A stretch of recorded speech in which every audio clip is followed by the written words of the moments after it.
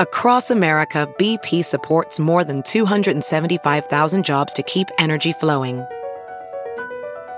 Jobs like updating turbines at one of our Indiana wind farms and producing more oil and gas with fewer operational emissions in the Gulf of Mexico.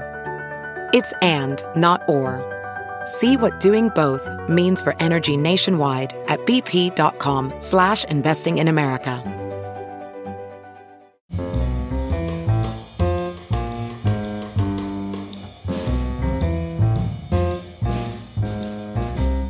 This is Merriam-Webster's Word of the Day for Wednesday, April 11th.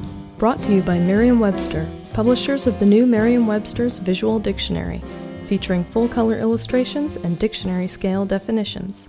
Merriam-Webster's Visual Dictionary is available at your favorite bookstore.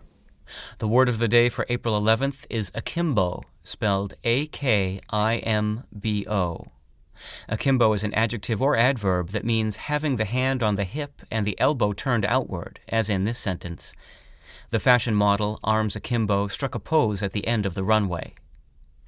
It's akimbo nowadays, but in medieval English, two words, in kenebowe, were used for the bent hand-on-hip arm, or later for any bent position.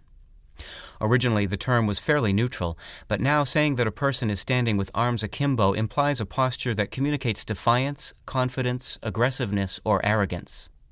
In her novel Little Women, Louisa May Alcott took the word one step further, extending it into the figurative realm when she explained that tomboyish Jo had not been invited to participate in an elegant event with the other young ladies of the neighborhood because her elbows were decidedly akimbo at this period of her life. I'm Peter Sokolowski with your Word of the Day for Wednesday, April 11th.